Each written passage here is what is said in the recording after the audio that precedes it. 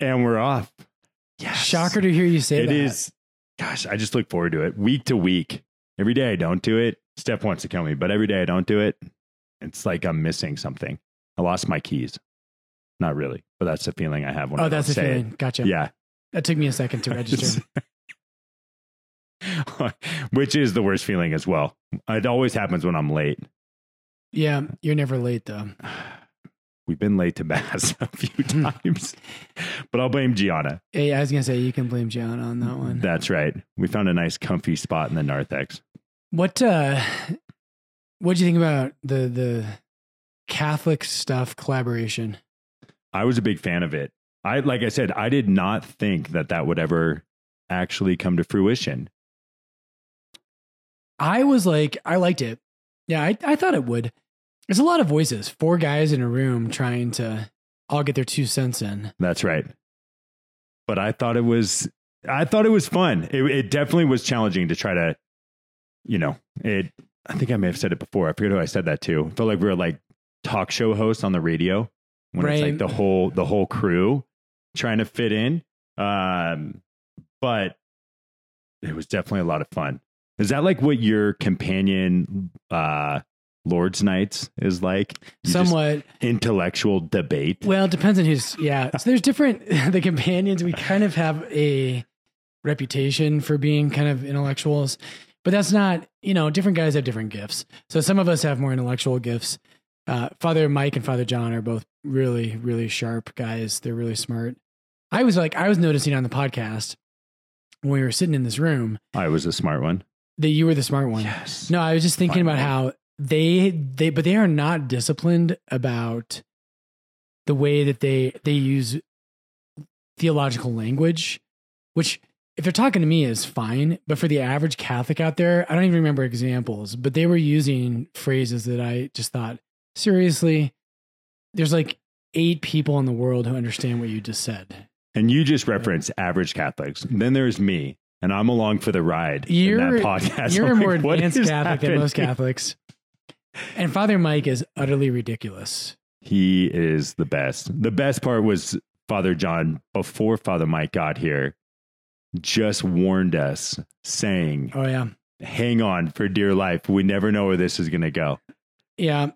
So I do want to thank those guys though. They have a hugely popular podcast and they really promoted us, and that was really nice of those guys. Even though they've got an old chip on their shoulder about when they started the podcast, Father John and I were very, very close, and Mike and I were too, but not as close.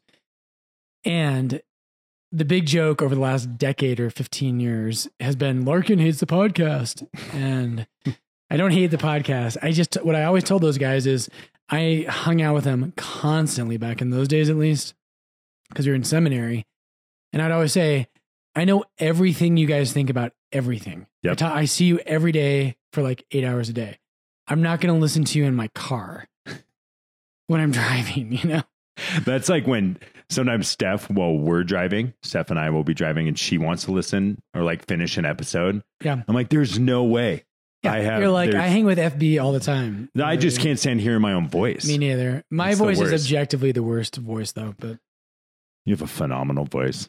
Oh, that's all I wanted to do. So people know I referenced Lord's Night. That is what I call Girls Club on Saturday evening. You do call it Girls Club. You're still like a high school bully. That's right. I have to, I can't land the theological talk, like verbiage. So I'll just come in and deliver a blow when I can. Yep. So that's our Lord's Day suppers. So we do, a lot of charismatic groups do this. We're not really, the Companions has some charismatic roots. The Denver guys tend not to be as much that way, except for Father Greg Peterson. But anyway, Saturday nights we have a meal together and we pray evening prayer and night prayer together and we share graces from the week. And that's a normal part of the Companion's life week by week. Who cooks dinner? How does that work? You sign up for it. Really? Yeah. And you're expected to kind of take turns doing it. I would love to do it all the time, but I usually have mass on Saturday nights. And so it's harder for me to do it. There's guys who don't. And like Father Brady will cook a lot in our household because he doesn't have mass on Saturday nights. Yeah. But when I get the chance, I love to cook. That's your happy spot. I'm trying Ring a ding, ding, ding, ding. I saw a quote the other day that made me think of you. Okay. By Anthony Bourdain. And wasn't that the guy who like had some show and he died or something? Yeah, he committed suicide. May he rest in peace. Lord have mercy. But it had to do with like your happy place is cooking, I feel like. And he had a quote that just nailed it on like, it was kind of like, if you want to know a man's soul, if he's cooking for you, I'm going to find it. I'm going to butcher it. But if you want to know a man's soul, home is where the heart is. What does Wunsch cook? Father Jason. Wunsch can cook. I love him. He'll listen to this when he's whiffing on one of his 8-hour rides. Yep. But did you see him? He was at the meeting right after us. I saw his car. Yeah, he was next up. He didn't even say hi. But Wunsch, when he cooks, he'll do like Spanish food, which Spaniards, we love you, but you're not known for your cooking. And there's like a patatas huevas or something. Like there's like this like egg and potato pancake he'll make. And then he'll put out like some like olives. And Wunsch, I love you, but there's a reason you weigh like 74 pounds. By design. I found the quote. I'm actually really excited about this. Anthony Bourdain said, when someone cooks for you, they are saying something. They are telling you about themselves, where they come from, who they are, what makes them happy. I think that's true for some people. You don't think you? For me, I think it is true. Oh, okay. Yeah. It made me think of you. I was like, that. I am that way, yeah. You have stories that with all your recipes. Cooking's kind of my love language. You know? It is. It's I don't want to buy, I'm not going to buy you a gift because I'm terrible at that, but I'll cook you a nice dinner. That's right. And that's like my way of telling you that I love you. You're in the in crowd. You're in the in crowd. That's right. Yeah. So yeah, I missed Father Jason. I did see his car. He parked right next to me and I was like, oh, I wonder where he's at. So that makes sense. But a few shout outs here real quick. Yes. We had a meeting at the AOD. With what's called the PFRC. We like acronyms in the church. That's right. It's a Project Finance Review Committee, I think. It was just a big horseshoe of a sea of people and great people. They're all they're either employees of the Archdiocese or people who just volunteer, and they're experts in finance or construction, and they review construction projects and they make sure you're not doing something really stupid. So that's a good thing. I came out the gates. I tried to land a joke and it just fell flat on its face. Yeah. Some people laugh. Some people laugh. I had to like clarify that it was definitely a joke. They asked like, how confident are you guys in your fundraising effort for this project? I was like, I feel great. First time speaking. And everyone's like, and then I kind of laughed. And then people were like, oh, he's kidding. Yeah. I was like, I mean, I feel confident, but that was just a joke. Anyways. But we're sitting there and I'm just trying to make sure that we don't butcher any part of this. And then lovely Paula gave us a shout out of nowhere. I know that I was very flattered. Same. It caught me so off guard though. I was like, at first I was like, oh no, we're in trouble. And then she was so nice about it. Yeah. That was fantastic. No, she was, it really is amazing. I told the committee this. Patrick and I legitimately, it's kind of shocking when you see someone in public and they know about the podcast. And I immediately think of all the dumb things I say all the time. And I'm like, oh man, what did I say? It's so good. And then Brenda and Michelle, Brenda Canella, that was just awesome. I actually don't know Michelle's, I guess, married name, but Baselli. She's Baselli. I forget her married name. Yeah. Baselli's are a great family. They are. Yeah, they're the best. So, that was awesome. That was great. Now it was definitely caught me off guard, but the support in there was just so cool. Again, we often forget what we talked about. Yeah. Oh, so good. Okay. Well, actually, so we came in, we were debating on topics.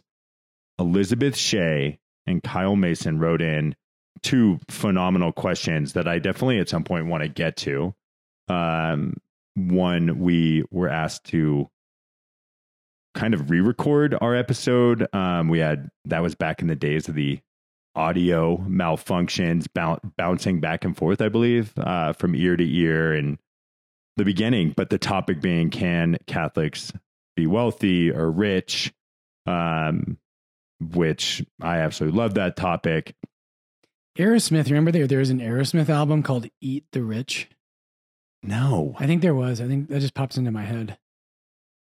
I honestly that has nothing to do with almost anything. But it just every time I think of head. Aerosmith, I think of Armageddon when they had that like one Aerosmith song. Aerosmith, like not a good band, but anyway, that's a field from our topic. That classic. And then Kyle, that was a heavy question. What to say in the face of death?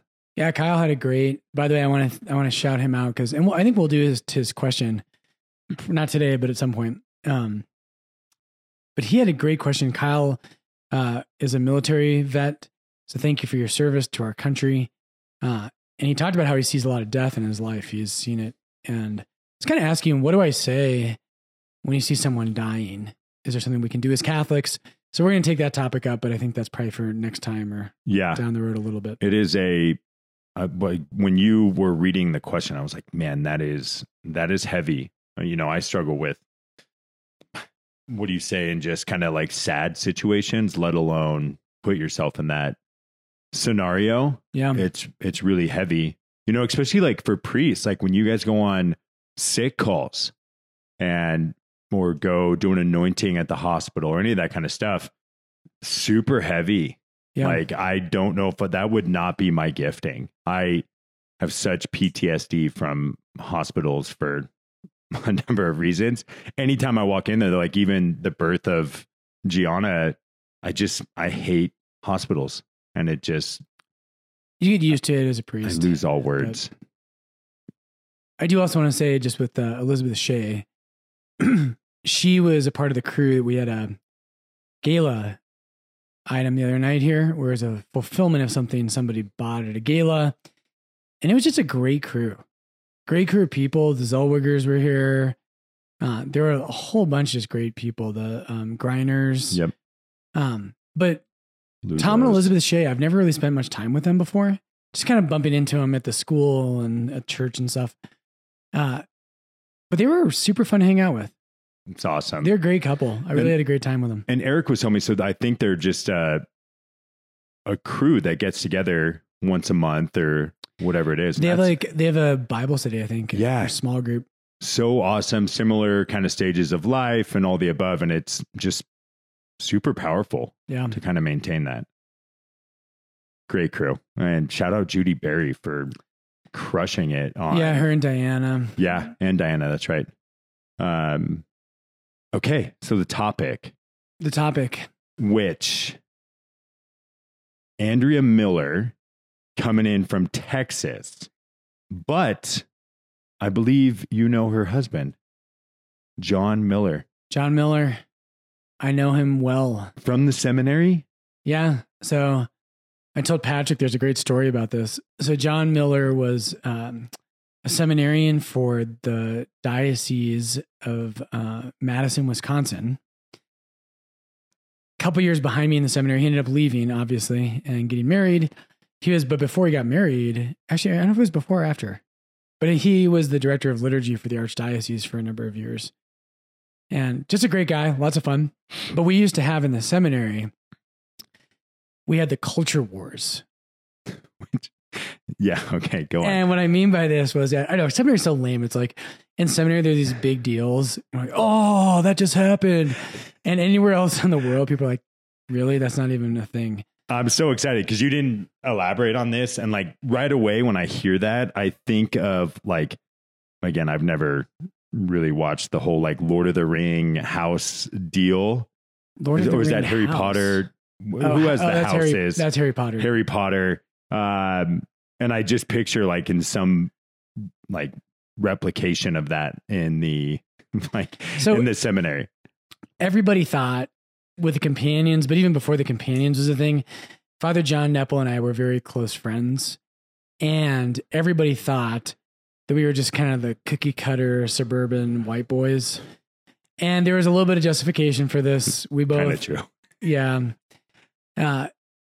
But we both were like Birkenstocks and I don't know, whatever. But what happened at some point was living in the seminary is institutional living. You're living in a building that's 100 years old, and you got little rooms and you're in an institution. And so at one point, I don't know if it was John or me, but one of us asked one of the priests, we lived on the same floor in the main building of the seminary. And we were like, we need like a hangout room for the guys. That's not their bedroom, but could we turn one of the bedrooms into just like a hangout room? Now, the guys now are so spoiled. They have like much, much larger hangout rooms. Kids, you know. Kids these days. But anyway, so we got permission to turn one of the bedrooms that was empty into a just hangout room for the floor. So we kind of decorated it, and we had like, we put up images of Balthazar and Ratzinger and Aerosmith. Tolkien and C.S. Lewis, not Aerosmith. Shocker. That list of... Yeah. So we had like some of the Brits in there and novelists, but some of, you know, the great theologians. And we had different things in there. And the Wisconsin guys. So it was the Colorado guys versus the Wisconsin guys. So Justin Hall was a seminarian. There's also a John Miller, but there's also Dave Johannes. Mark Miller was another Miller. But anyways, these guys were like fighting with us. And John Miller actually was a little bit later than this. So these are some of his predecessors in the seminary from Wisconsin. But they were like, they lived on the floor. And they were like, why does Larkin get to have his thing? And Mary Nepple upped the ante because she went to like an Etsy type thing. And she made a custom like sign for that room. And she called it the Larkin Lounge. And so we were always talking about the Larkin. That sign? I know, right? I have no idea. But we called it the Larkin Lounge. And then the Wisconsin guys got all jealous of it and were like, this is lame. And so they tried to like put in their stuff in there.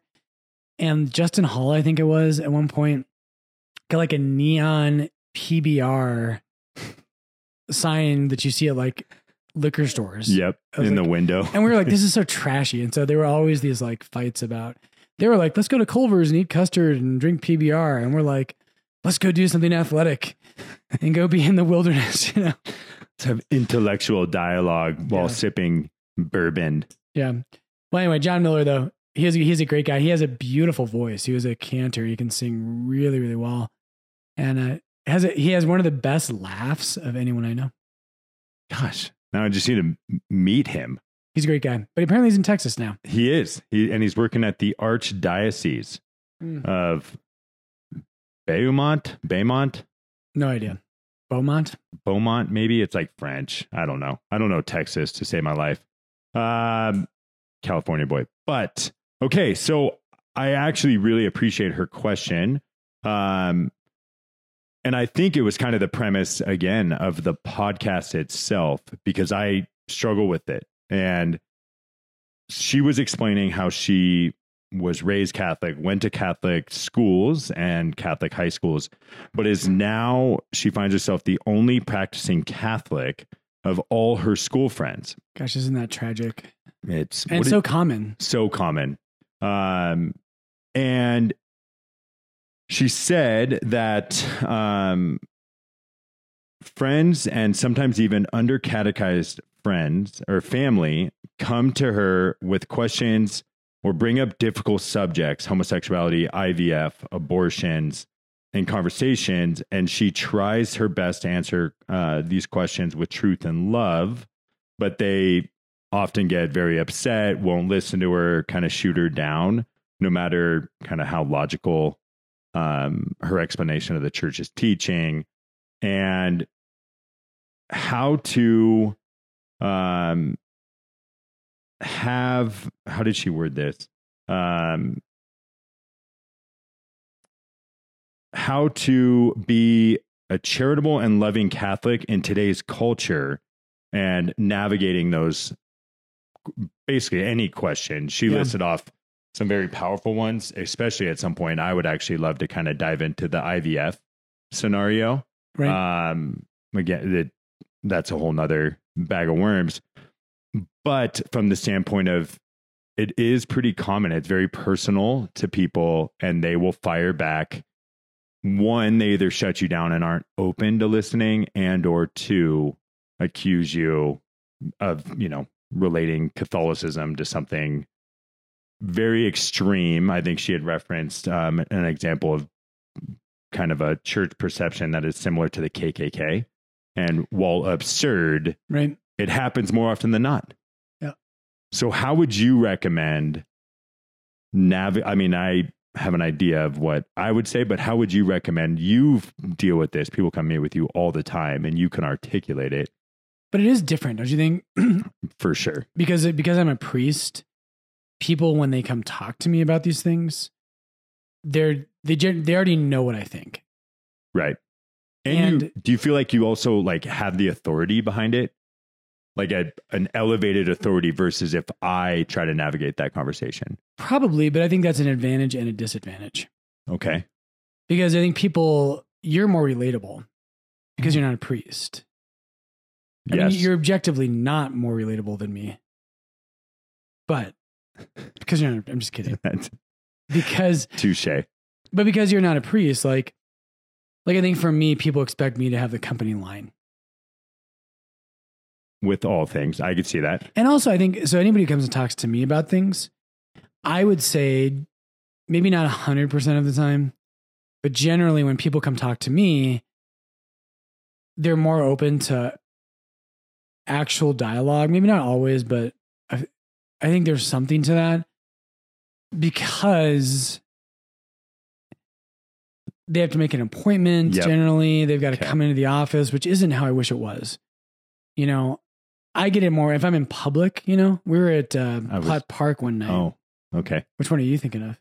At the wedding we both attended, and you had spoke during your homily. Oh, yeah. And you basically, it kind of just felt like you sparked something in a lot of people, and therefore they see you at dinner and passing, and they want to talk to you about it then and there. Yeah, at the wedding there was there's one guy who had a little too much to drink and he wanted to talk and he just wasn't in a state to really have an actual conversation. And then there was one guy who,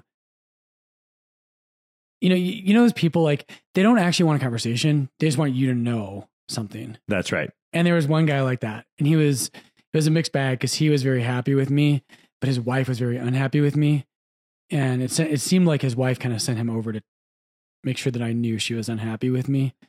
I was like, okay, well, have a nice day. Yeah. I mean, so that's kind of the question, right? Like, I think that's what Andrea is kind of pointing to, of like that balance of, are they really sure they've approached you and asked a question, but are they actually willing to engage in dialogue versus kind of just throw in their own opinion, and then anything beyond that is relatively pointless? Yeah.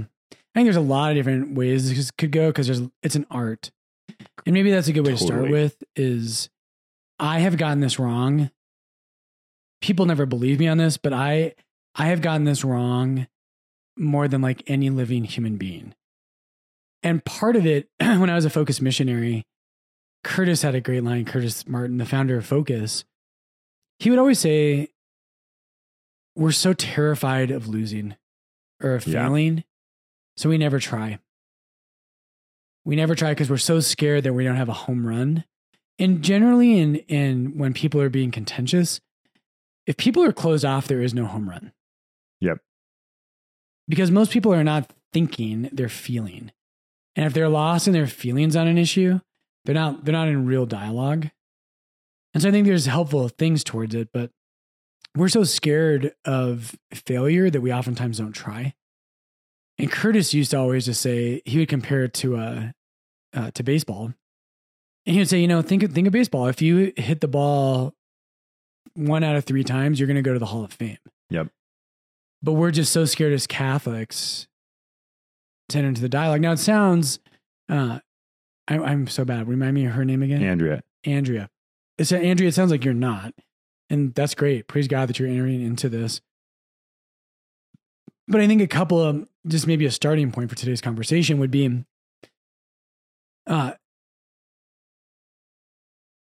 you have to, I think there's a distinction between convincing other people and us being convinced. And the first step is, do you know these things? And it sounds like Andrea does, right? Is that your impression? Yep. So I think the first thing is just for us to be confident in who we are. because you can't control other people. And very honestly, if you are someone who holds yourself out as a Catholic, you're going to be attacked. And just very honestly, you're going to fail. Yeah.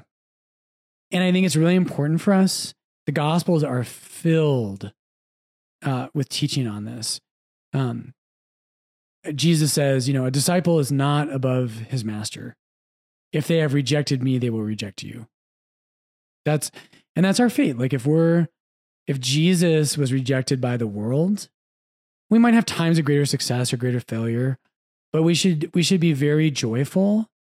You think of in the Acts of the Apostles, the early apostles are brought in and beat before the Sanhedrin. And so they're testifying to Jesus. They make a testimony and they're literally physically beat. And they leave rejoicing.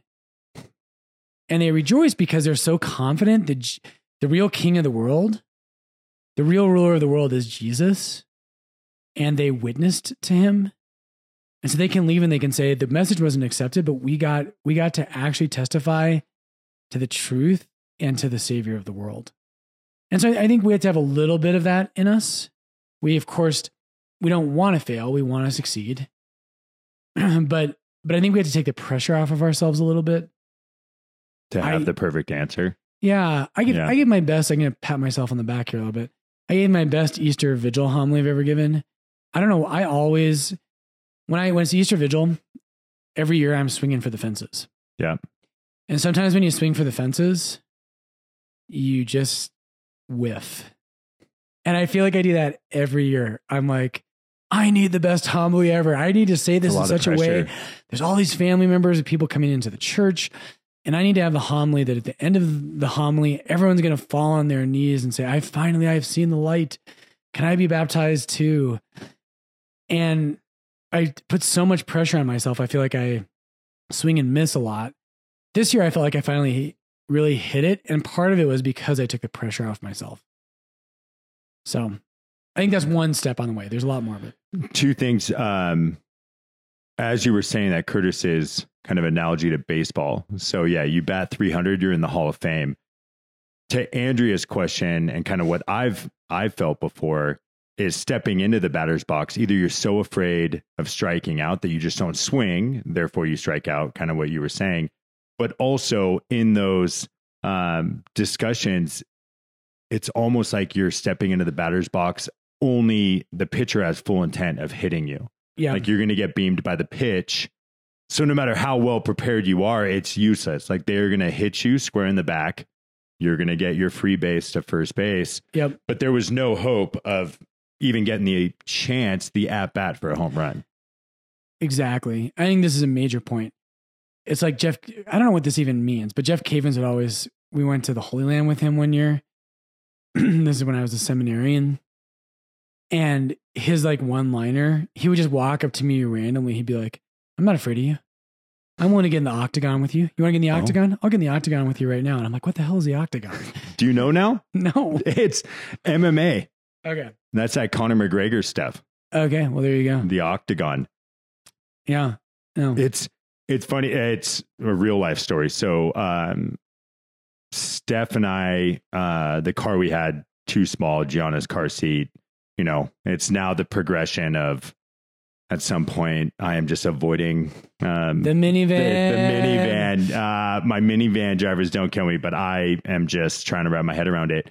But to this point, kind of the dynamics between Steph and myself, and if anyone knows Steph, she's the most joyful, loving, kind person, bubbly personality. But kind of a loser. Kind of a giant loser. Kind of a loser. But she's very firm and confident in her faith. Yeah, she is. And I do think focus equips you with that. Like you are consistently taking reps and kind of what you experienced. Yeah. Can you take a hit, right? Like I think like with football, I remember when I only played I didn't even make it through my whole freshman year of football in high school, but I never played tackle till I was in high school. Yeah. And I remember the first day we had hitting drills. Yeah. And I was terrified. Yep. And of course, I lined up with the biggest guy on the team. And I was like Jason Wunsch's size at the time. I was like this tiny guy. And I think there's something like this. If you haven't ever taken a hit for your faith, you're so nervous. Yep. Right. But were you that way on the field? For sure. There's the guys that play defense, and then I was for sure an offensive guy. I wanted no part of the contact. Yeah. Yeah. And I feel like that it's like that in football. You get your butterflies and stuff. Yep. And it's almost like you need a couple of hits. That's right. And then you're like, butterflies go away and you're like, okay, now I'm ready to play. And in football too, it's like when, even similar to like car accidents, when you see it coming, you tense up and you're like trying to prepare for the hit, and it hurts way worse than if you're playing loose and you get hit and you're like, oh, that wasn't that bad. So I could see that being the same. In my own journey, I am still very timid. And we were sitting there, and the guys were closing out all the 8,000 pages of documents you have to sign. He highlighted it in a way that was where I was going to sign was blue, and then where Steph is, it's pink. And so it made it super easy. And I was like, so grateful. But, and I kind of said that I was like, oh, this is the best, instead of just 2 yellow lines. And the whole time you're trying to figure out who signs where. And it got brought up, the gender topic, and Steph starts like, I'm like, oh no, she's winding up like this small little dialogue, and I just see where it's going. And as it's starting to play out, and she's standing firm in her belief, like, we should have it this way, and it's kind of diving there. I'm like, hey, Steph, where's Gianna's pacifier? Like, doing anything I can to avoid the conversation going there. Right. And afterwards, I was like, I didn't know if she knew what I was doing. I was like, of course, I don't really need Gianna's whatever it was. And she's like, no, I absolutely was intentional where I wanted to stand firm in that. And I was like, I wanted to stand nowhere near that. Like, and we often find ourselves in that position of like, I don't have that confidence. Hence, again, the point of the podcast being like, I would rather be able to say to somebody, listen to Father Brian explain it versus me. And that's kind of where, like, for me, I put so much pressure on myself to get the answer right. And if I don't feel like I can answer it and hit a home run, I don't want to step in the batter's box. Yeah. And there's something deeply attractive. I think people who are humble are attractive. And so it's great when there's someone who has, a lot of wisdom and knowledge, but it's also wonderful. I love people who are humble and they say, I don't know the answer to that. Yeah. And I feel like if you can do that, so I think this is a part of like if you're going into a contentious conversation topic with somebody, if you can show a little humility, the person on the other side might be antagonistic and it might not do anything, but I think it's going to go a long way with a lot of people. Being humble. And if, and if you can, like a trick of the trade, and there's a couple of things I really have on my mind I want to offer for this that I think are helpful. But how do you be charitable with people? Well, why don't you start off and admit in their side of the argument what's good? That's so, that's so, I think, disarming for people, because the normal way that people operate is everyone's out to destroy everybody else. Yep. And I think, when we have disagreements with people in the culture, there's something we have stronger disagreements about than others. But I think even in the most contentious of all arguments, we can name something good in what the other person's saying. Sometimes I feel like I struggle with that because it's not me personally saying it, but when you're on the receiving end of it, sometimes where it's like, okay, great, you're starting out with a concession that leads to, but yeah, like you throw in. I think that's why it has to be genuine, though. Okay, it has to be genuine, and I think that's the distinction I would make. Yep, that's true. And there is a point, and we're going to get to this in a second. Like one of the key line for today's podcast for me is when the question says, "How do you be charitable in these arguments?" St. Thomas Aquinas and the church would say that charity is the form of all the virtues. charity is the form of all the virtues. And I want to get to that. But I also want to say to Andrea and to everybody out there who has this question, there is a moment where a conversation ends. And that's actually charitable. But it takes prudence to know when that moment is. I think of, there's a girl, today's like the Holy Land Day. There's a girl in Minnesota who I went to the Holy Land with, who I love very dearly, still do. Haven't talked to her probably in a decade. Her name's Brenna. And Brenna went to the Holy Land with us. And her and I just really connected. We became friends. She was falling into a lot of the cultural critiques of Catholicism, where it's anti-gay. It was before the trans thing had really happened. Yeah. But it's the gay one, I think, was the big one. And she was just like, the Catholic Church is dogmatic and hateful. And she was raised Catholic. And for some reason, like, I think we kind of shattered her conceptions. And that's one of the things I want to get to. We've got to get to a place now where we're just locked into the debate and the arguments. Because people, once they get into that place, they don't want to listen. They want to win. Yeah. And you're not going to change anyone's heart that way. But what happened with Brenna was, I think we rocked her conception of men who were going to be priests. And I wasn't a priest yet, but I was like super cool and amazing and brilliant. Just kidding. Larkin's Lounge. The Larkin Lounge. But I remember like her and I, we would, she had all these questions about why the church thought the way she did. And her and I, this sounds romantic. It wasn't romantic. But her and I would walk through the streets of like Jerusalem or Tel Aviv or already off to a romantic. I know it sounds romantic. It wasn't romantic. Under the starlight. Under the stars. But at the end of the day, like, we would go for these long walks, and she was like, I just don't get this. And we would go and walk and talk about it. And we've got to break people. And so outside of just, I'm in a debate, I want to win the debate. Yep. And one of the ways that you can help do that with people is if you break yourself outside of that. If you're, and we've all done it, I still do it. You get in a contentious discussion with someone and you just want to win. Yeah. Oh, but anyway, this is what I was getting to. I lose my train of thought. There is a point where you cut off a conversation. And I did that with Brenna. So she had an amazing experience in the Holy Land. She was on the verge of conversion. She was engaged to someone who, I don't know him personally. I've met him. I don't think he had a lot of love for the Catholic Church. And her friend group back in the Twin Cities struck me as very anti-Catholic. And I mean, she just told me that. And I just told her, I was like, if you live in that, if that's the environment you're living in, you're going to forget all of this in 6 months or whatever. Yeah, good luck. And she did. And we stayed in touch for a couple of years. And she was emailing me about, I think again, it had a lot to do with gay marriage.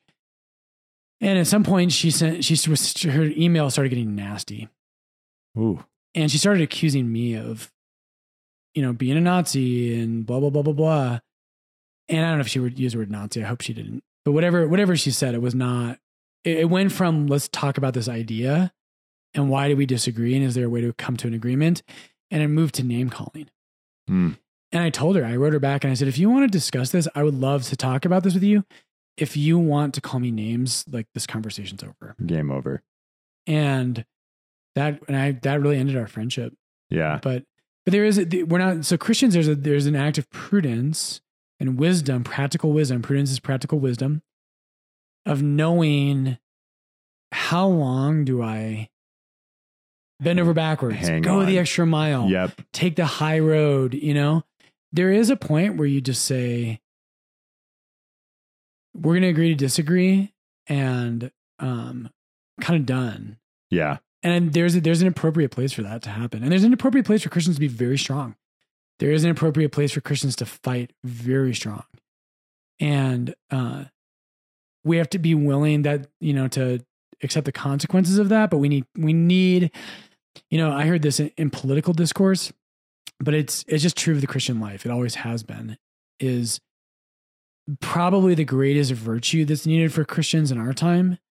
And there's tons, so take this with a grain of salt, but we need courage. if you're going to live a fulfilled life in our time, and if you're going to remain a Christian, you cannot do it without the virtue of courage. And courage means, maybe we'll get to this, see where today goes, but courage, St. Thomas Aquinas says that courage is the willingness to suffer for what is good, which comes back to, can you take a hit? And cheering about it afterwards. Yeah. And what if you lose the argument? What if it feels like you lost? Okay. Yeah. It's kind of that quote, when you can lose the battle and still win the war. I love that quote. Yeah. Yeah.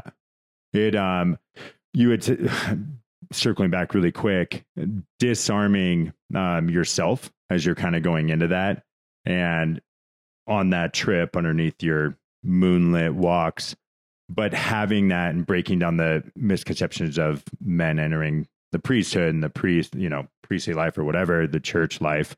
Something happened as well on the kind of any interaction where people see us together. And I'm not saying it's right, wrong, and any of the above, but we were riding next to a good buddy of mine in a bus, and you and I were just having dialogue, hanging out like we normally do. But it's often I am much more less filtered than we are on the podcast.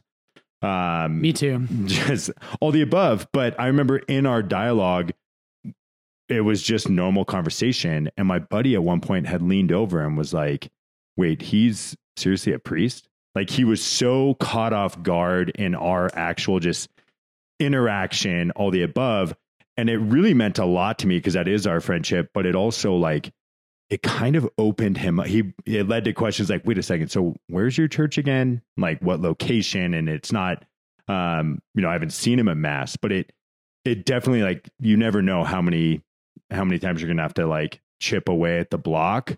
But it is little things like that no matter how good our argument is for coming to church, it's like all of a sudden he sees you as a real person, as a priest, sees me in that situation.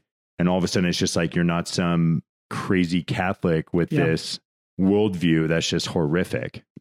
Yeah. And so one of the probably the two biggest points I want to get to today is all about this, is that every once in a while this happens, but very rarely. People they're not won over to our arguments by logic. We all pretend that we are, but people are not won over by argumentation unless they're a very mature person. So what most people in our culture, and I'm very strong on this, we live in an anti-intellectual culture. And so people don't think in our culture. They don't listen to argumentation. They don't think logically about what follows from what. And so if you have the best argument on earth, it does not matter. And a phrase that's used a lot in Catholic circles about this is you cannot catechize the unevangelized. You cannot catechize the unevangelized. And what we do is there's a reason why, like in RCIA, a lot of people come to RCIA and what their number one question is, why is the church against gay marriage? Why is the church against transgenderism? Et cetera. Why is the church against contraception? We don't get to that until like March. We start in September, and you don't start a conversation with someone about the faith there. Now, I know sometimes you can't help it. And I know this, I don't think we're hitting Andrew's question yet but that's going to happen sometimes. How do you stay charitable and like love people in that when that contentious argument does come? And I want to get to that, but you can't catechize the unevangelized. And so what I mean by that, I think of this image. If you think of clay, if you're debating with someone about a moral issue or a church teaching, you've got to ask yourself, is this soft clay, or is this clay that's been put in the kiln and it's been hardened and its form is set? And I think with most of these arguments, there is still a way to be charitable with those people and to be strong. And that we're going to talk about that. you should be strong and you should not be a doormat. But if clay is hardened, you can break a pot, but you can't mold it. And what we want to do as Catholics is we want to mold people. But one of the great lies of the modern world is that to find truth, all you need to do is be smart. This is one of the great lies of the Enlightenment. The Enlightenment taught that truth is just about being smart. That is so wrong. It's just unbelievably wrong. And I think today we're seeing this in our, from whatever side of the political aisle you rest on, what all of us do is we have preconceived notions of what the truth is, and then we will use every ounce of our power to bend reality to fit that. And it's not just like this guy's smarter than this guy. That's not, human beings are much more complex than that. It's a lie of the Enlightenment that just pure logic could win. You're not a robot. I'm revved up today. I love it. The great kind of different cultures have different heroes that kind of embody like what a human being should look like. And the great figure of the Enlightenment that arose as kind of the emblem of the Enlightenment is Sherlock Holmes. And so if you think of Sherlock Holmes, the key to any mystery and anything that looks like it doesn't make sense is just being really, really smart. Okay. Yep. And if you're really, really smart, there's an answer to everything. And so one of the things we got to realize is that people are not robots and they're not Sherlock Holmes. They don't work that way. People have hearts and they have desires and they have a way they want to see things work. And so what we've got to do is we've got to recognize that. And so they're not neutral observers. None of us are. Neither am I. None of us are neutral. We come in and we want the argument to go a certain way. It takes an extraordinarily mature person, including Christians. A lot of us Christians need to work on this a lot. It takes a very mature person who loves the truth in such a way that they will follow it wherever it leads. That's deep. When you say the not robot piece too, it reminds me of, classic church talk versus kind of what I always struggle with, but you cannot catechize until you evangelize, yep. Which I like the rhyme, blah, blah, blah. But it reminded me of the synod on synodality scenario of like, what does that even mean? Yeah. But in the layman terms is what I had always heard is people do not care how much you know until they know how much you care. Yeah. That's another great way to say it. And, it is often a battle. And when you say like the not robot piece is I often feel like when someone comes in overly aggressive or hardened clay is trying to also remind yourself to have compassion of like, there's no way I know the backstory and if how they were burnt, what happened in their past that led to this kind of, misconception or understanding, or even the church's teaching understood it at one point and later on didn't. What interaction happened? And coming from that kind of place enables you to kind of like, it's not about the win. It's trying to just kind of walk with them in that perspective, because it's not a direct attack. It's like, what happened? So people, you're hitting it exactly right. We don't win people over to our perspective or to Jesus, more importantly, by convincing them the church is right. A lot of Enlightenment thinkers, again, people like a lot of the founding fathers of our country, like Thomas Jefferson or Benjamin Franklin, they believed the Christian moral teaching was totally right, but they didn't believe in Jesus. They didn't believe in God. And all the good moral teaching on earth isn't going to do you much good if you don't have Christ. Gosh, if you think of in scripture, the woman at the well, like Jesus could have gone to her and said, boom, like, here's the facts. And instead he loved her. She started to realize that and then was able to say, don't do it again. Yeah, that's it. John chapter 4, the woman at the well is a wonderful example of that. And so N.T. Wright, again, I credit him with this, is worldviews are like glasses. And so what happens is if Patrick has pink colored glasses on and I've got blue, and we're looking out and we look out the window and we look at a tree in the front yard, we're both looking at the tree. And so we both think we're just seeing reality as it is. But the truth is that we have different colored lenses in our glasses. And everyone has glasses when it comes to what they think about what life is about. And the real question with most of these debates we get in with people who have a different worldview from us, they're not Christians, is the question, there's really the question behind the question. Yeah. And so it has to happen, right? So I want to get to how do you, within that conversation, you're not going to change the person. How do you be charitable when they're attacking you? I'd love to get to that. But I just think the way we usually win people to Christianity is not because we got to get them to take their glasses off. And you know how you get them to take their glasses off? Is you show them the beauty that they are actually loved. When that happens, it changes everything. Absolutely everything. And there's other ways too, with Brenna, when she was on the path towards the church, I think, and there was something that made her rethink her categories when we were in Israel.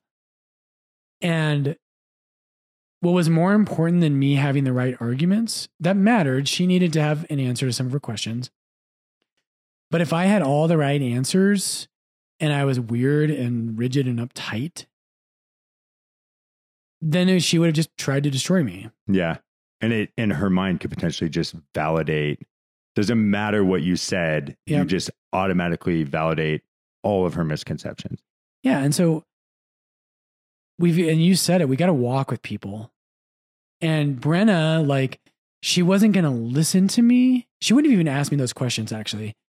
If she didn't, if we weren't on the pilgrimage and I don't know how we first connected, but whatever it was, if you shatter a person's conceptions about you, you're like, oh, wow, he was actually not a DIC, you know what? I don't know why I just did that, but he wasn't, and he wasn't just kind of humanly strange. He was he could talk to me about normal things, about music that he likes and, whatever else. And from that, people have to get to a place where they can let some of their walls down. Yeah. If they're in their trenches and their walls are up, doesn't matter how good your argument is. It can be airtight. It made me think of Chris Hitchens, I think it was, gave a debate with Dinesh D'Souza at CU one year that I went to. And in terms of logic, Dinesh D'Souza totally won the argument. But 100% of the students who walked out of this auditorium felt like Chris Hitchens won. And the reason was because Dinesh D'Souza used much better logic and he was much more intelligent about what he was saying. Chris Hitchens won, though, because he just appealed to people's humanity. Yep. And he did some things that were really cheap shots, but that's another story. So, do you ever feel like, and then I want to get to for the sake of time, the charity piece. Yeah. But leading to that is, Steph also has an art sometimes where she'll trick me. And in conversation, I'm like, oh no, somebody just said something and I'm waiting for her. I'm like, oh, here we go. And then she won't. And she finds kind of an art of it's not the right time. And I don't view it as it was a cowardly approach of not addressing something that was brought up that clearly she doesn't believe in, but she has this way of kind of feeling out the situation and being they weren't going to listen. So it's not every conversation she goes into is about trying to prove a point. Yeah. And standing super firm in her faith. It's okay, again, I'll lose this battle to win the war. And we'll have this conversation again. But right now at this lunch with people around, their guards are up. You address something and they're all of a sudden going to put up this huge wall or get aggressive because they don't want to lose. Yeah. But in the instance of charity and standing firm in your belief. How do you navigate that? Yeah. So there's this language from St. Thomas Aquinas where he says, so charity is the form of the virtues. So this is going to be an oversimplification. And if Dr. Susan Sellner Wright listens to this, she'll be like, a little piece of her heart will die because I should do better than this. But in metaphysics, which starts with Aristotle, there's at least that discipline. So metaphysics, it's not the modern, sometimes that word is used for like modern kind of occult type stuff. That's not what we're talking about. Metaphysics is a book that Aristotle wrote. And in Greek, it just meta can mean after. It literally means after the physics in Aristotle's corpus of works. What metaphysics is the study of being. Okay. Of all things that exist, it's one of the hardest disciplines of the mind because it's so broad and basic. So this, for a lot of you, this might be hard to wrap your minds around, and it's okay if it is. I've been studying metaphysics, not directly, but indirectly for 20 years, maybe not 20, but close to 20 years.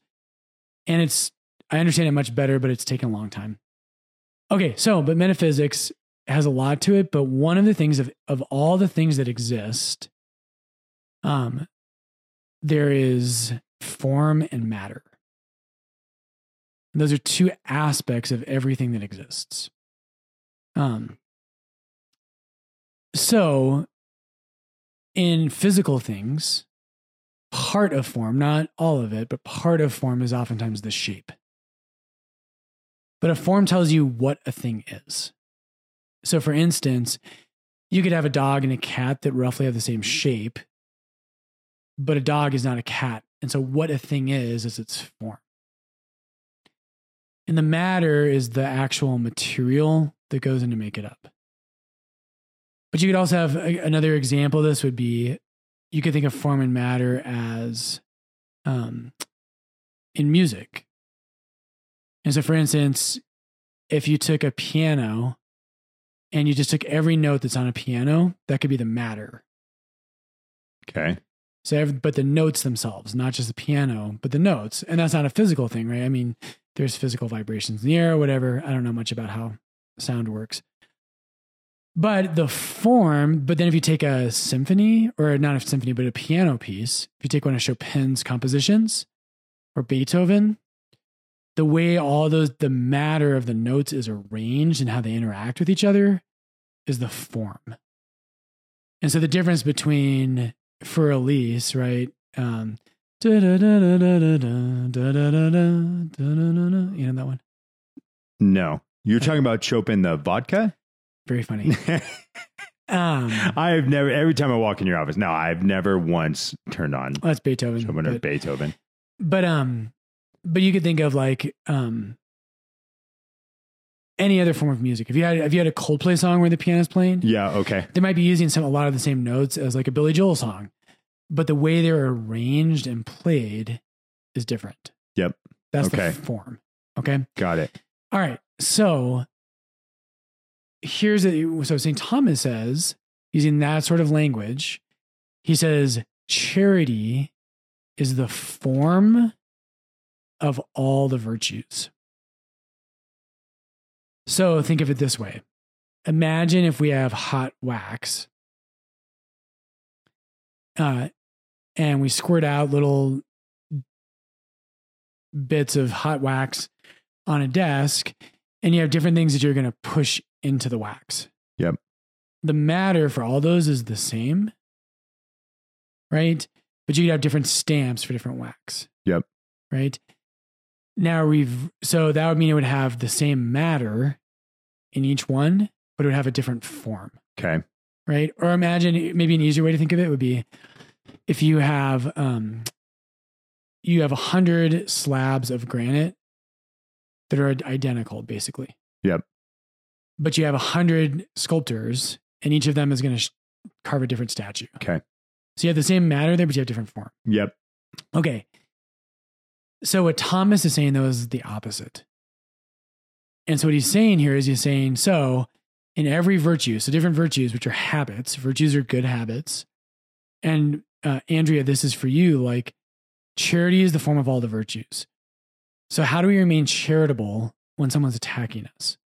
So imagine if you have 18 different types of stone, but you have one sculptor and he's going to carve the same statue out of the 18 different types of stone. This is what St. Thomas is saying, is that love, charity is not just human love, it's divine love. What's happening is in every concrete circumstance you can think of, what a virtue is divine love in that situation. Oh, that's powerful. Okay. Isn't that beautiful? So if I can stamp divine love into granite and then into clay, right? And so in some situations, and so this is why your question is impossible. It's been a long podcast to get to telling you your question is impossible to answer. But what happens is, so if someone's attacking you and they're going after you, prudence is something that interacts with all the human virtues, which is practical wisdom. But if someone's attacking you, they're coming after you and they're saying, you Catholics, you're just like the KKK because you don't believe in transgenderism.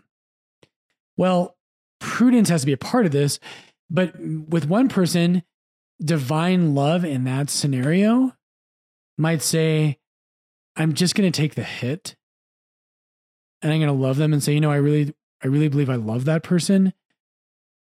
I can't tell a lie. So I'm not going to tell you that it's okay for them to do whatever they want to do. But today I'm not going to try and win the argument. That could be a way of loving that person in that scenario. Guess what else could be is courage. Courage is a virtue.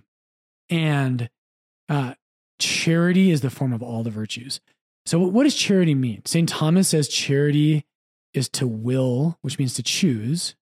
Doesn't mean just to hope for, doesn't mean just to intend. Charity means to choose what is good for the other.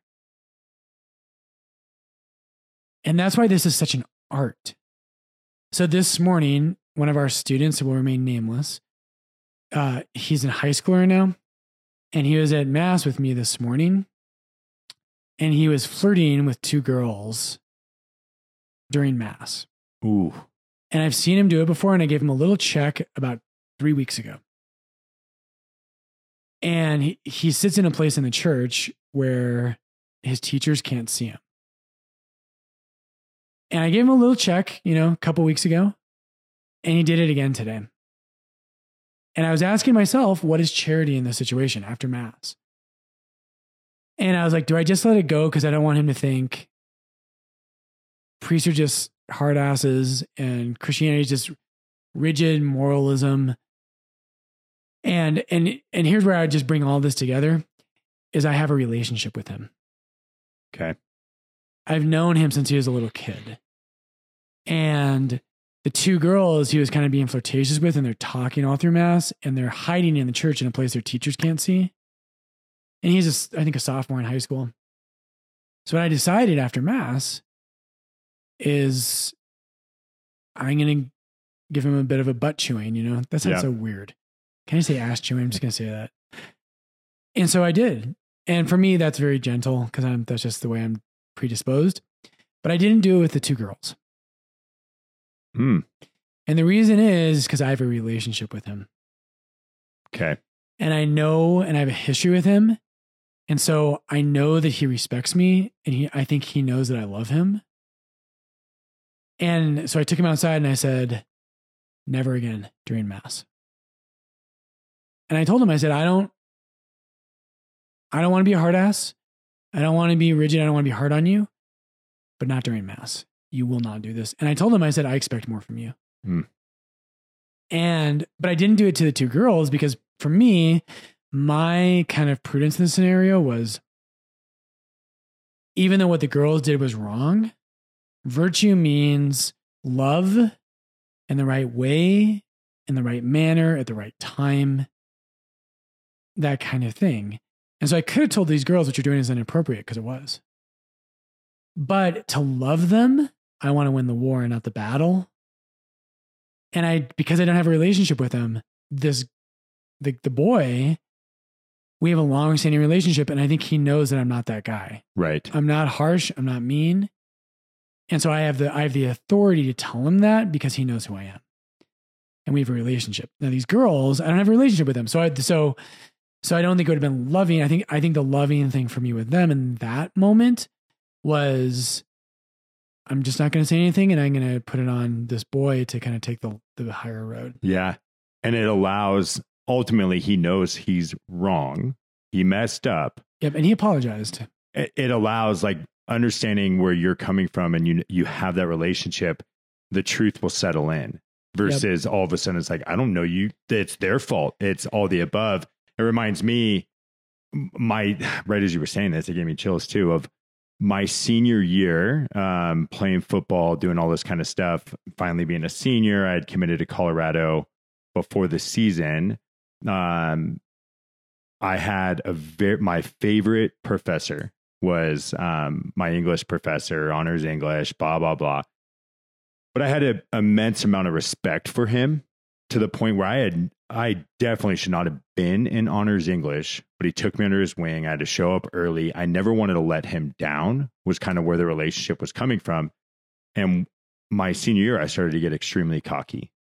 Yep. And one day, I'll never forget it. I mean, it changed my life, was he came to me and chewed me out and hip checked me, very similar to what you did, and was like, you are becoming somebody you're not. You're becoming cocky, arrogant. You are better than this. And I ultimately ended up kind of separating from some of my friends in that situation, all the above, that it very easily could have escalated well beyond that. But then I became aware of it and it totally changed me. But if that would have been any other teacher in the school, they're dead to me. And it is kind of that, you also the art of, like, we always call it in football, knowing KYP, know your personnel, like what will speak to them, like what you did. It won't land for the females in that situation, but also what is the right approach to have it be something that will connect with them. Yeah. And so Andrew, what I would say to you is, people always want formulas. This is part of my critique of traditionalism right now, right? Is like, people want formulas and they want everything to be clear. There are lines in Christianity and there are boundaries for sure. There's other areas where Aristotle says only the virtuous person knows what is virtuous. And so we always think we know best. But what I think the baseline answer for you today, from me at least, is the only way you can be charitable in these ways, in these conversations, is for you to constantly be growing in virtue. And so to know what the virtues are, right? The cardinal virtues, the human ones, right, are prudence, which is the hardest, temperance, justice, and courage, and then faith, hope, and love. And if you think of it this way, the best arguments on earth aren't because it was a good argument. It's because of a person. Yep. Right. And so I think of like Archbishop Chaput for me is one of my great heroes. And, I respect the office of all bishops.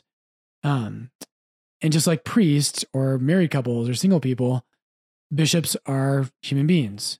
I think one Archbishop Chaput is worth 100 other bishops. And the reason I think that is because of who he is. Yep.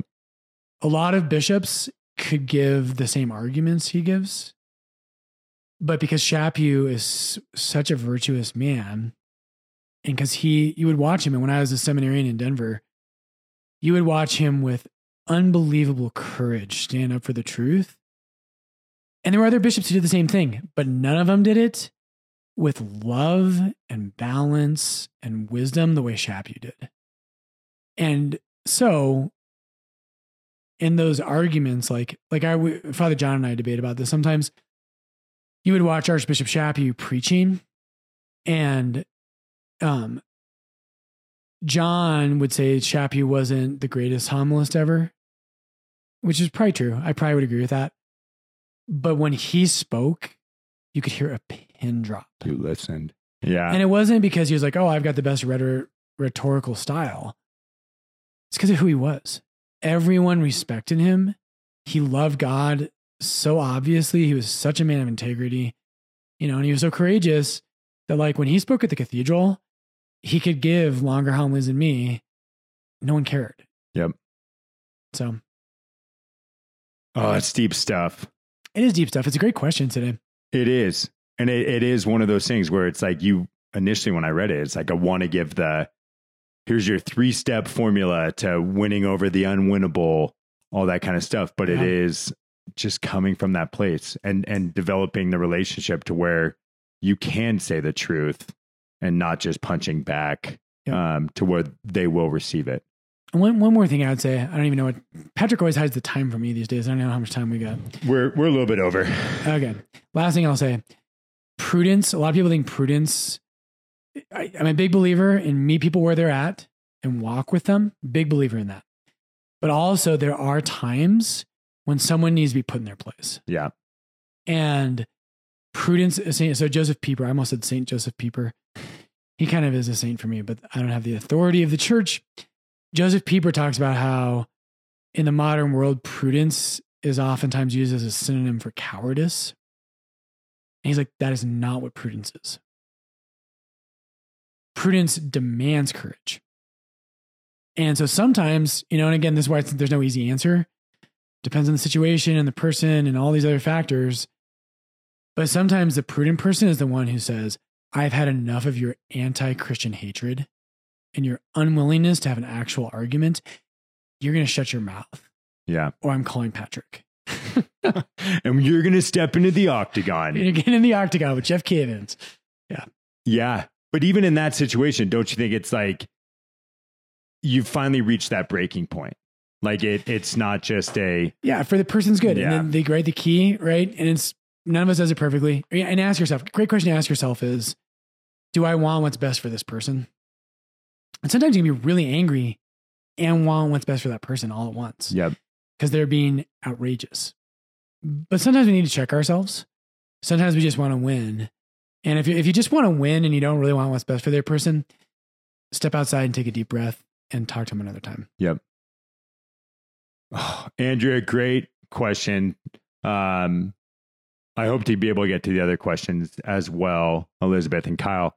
And again, anybody, we love it. It helps guide our narrative. I'm not kidding. And I always try to tell people that when they do say they listen, that we generally do come in here and it's 100% unscripted, but really trying to address the questions that are actually coming to mind for people. Yeah.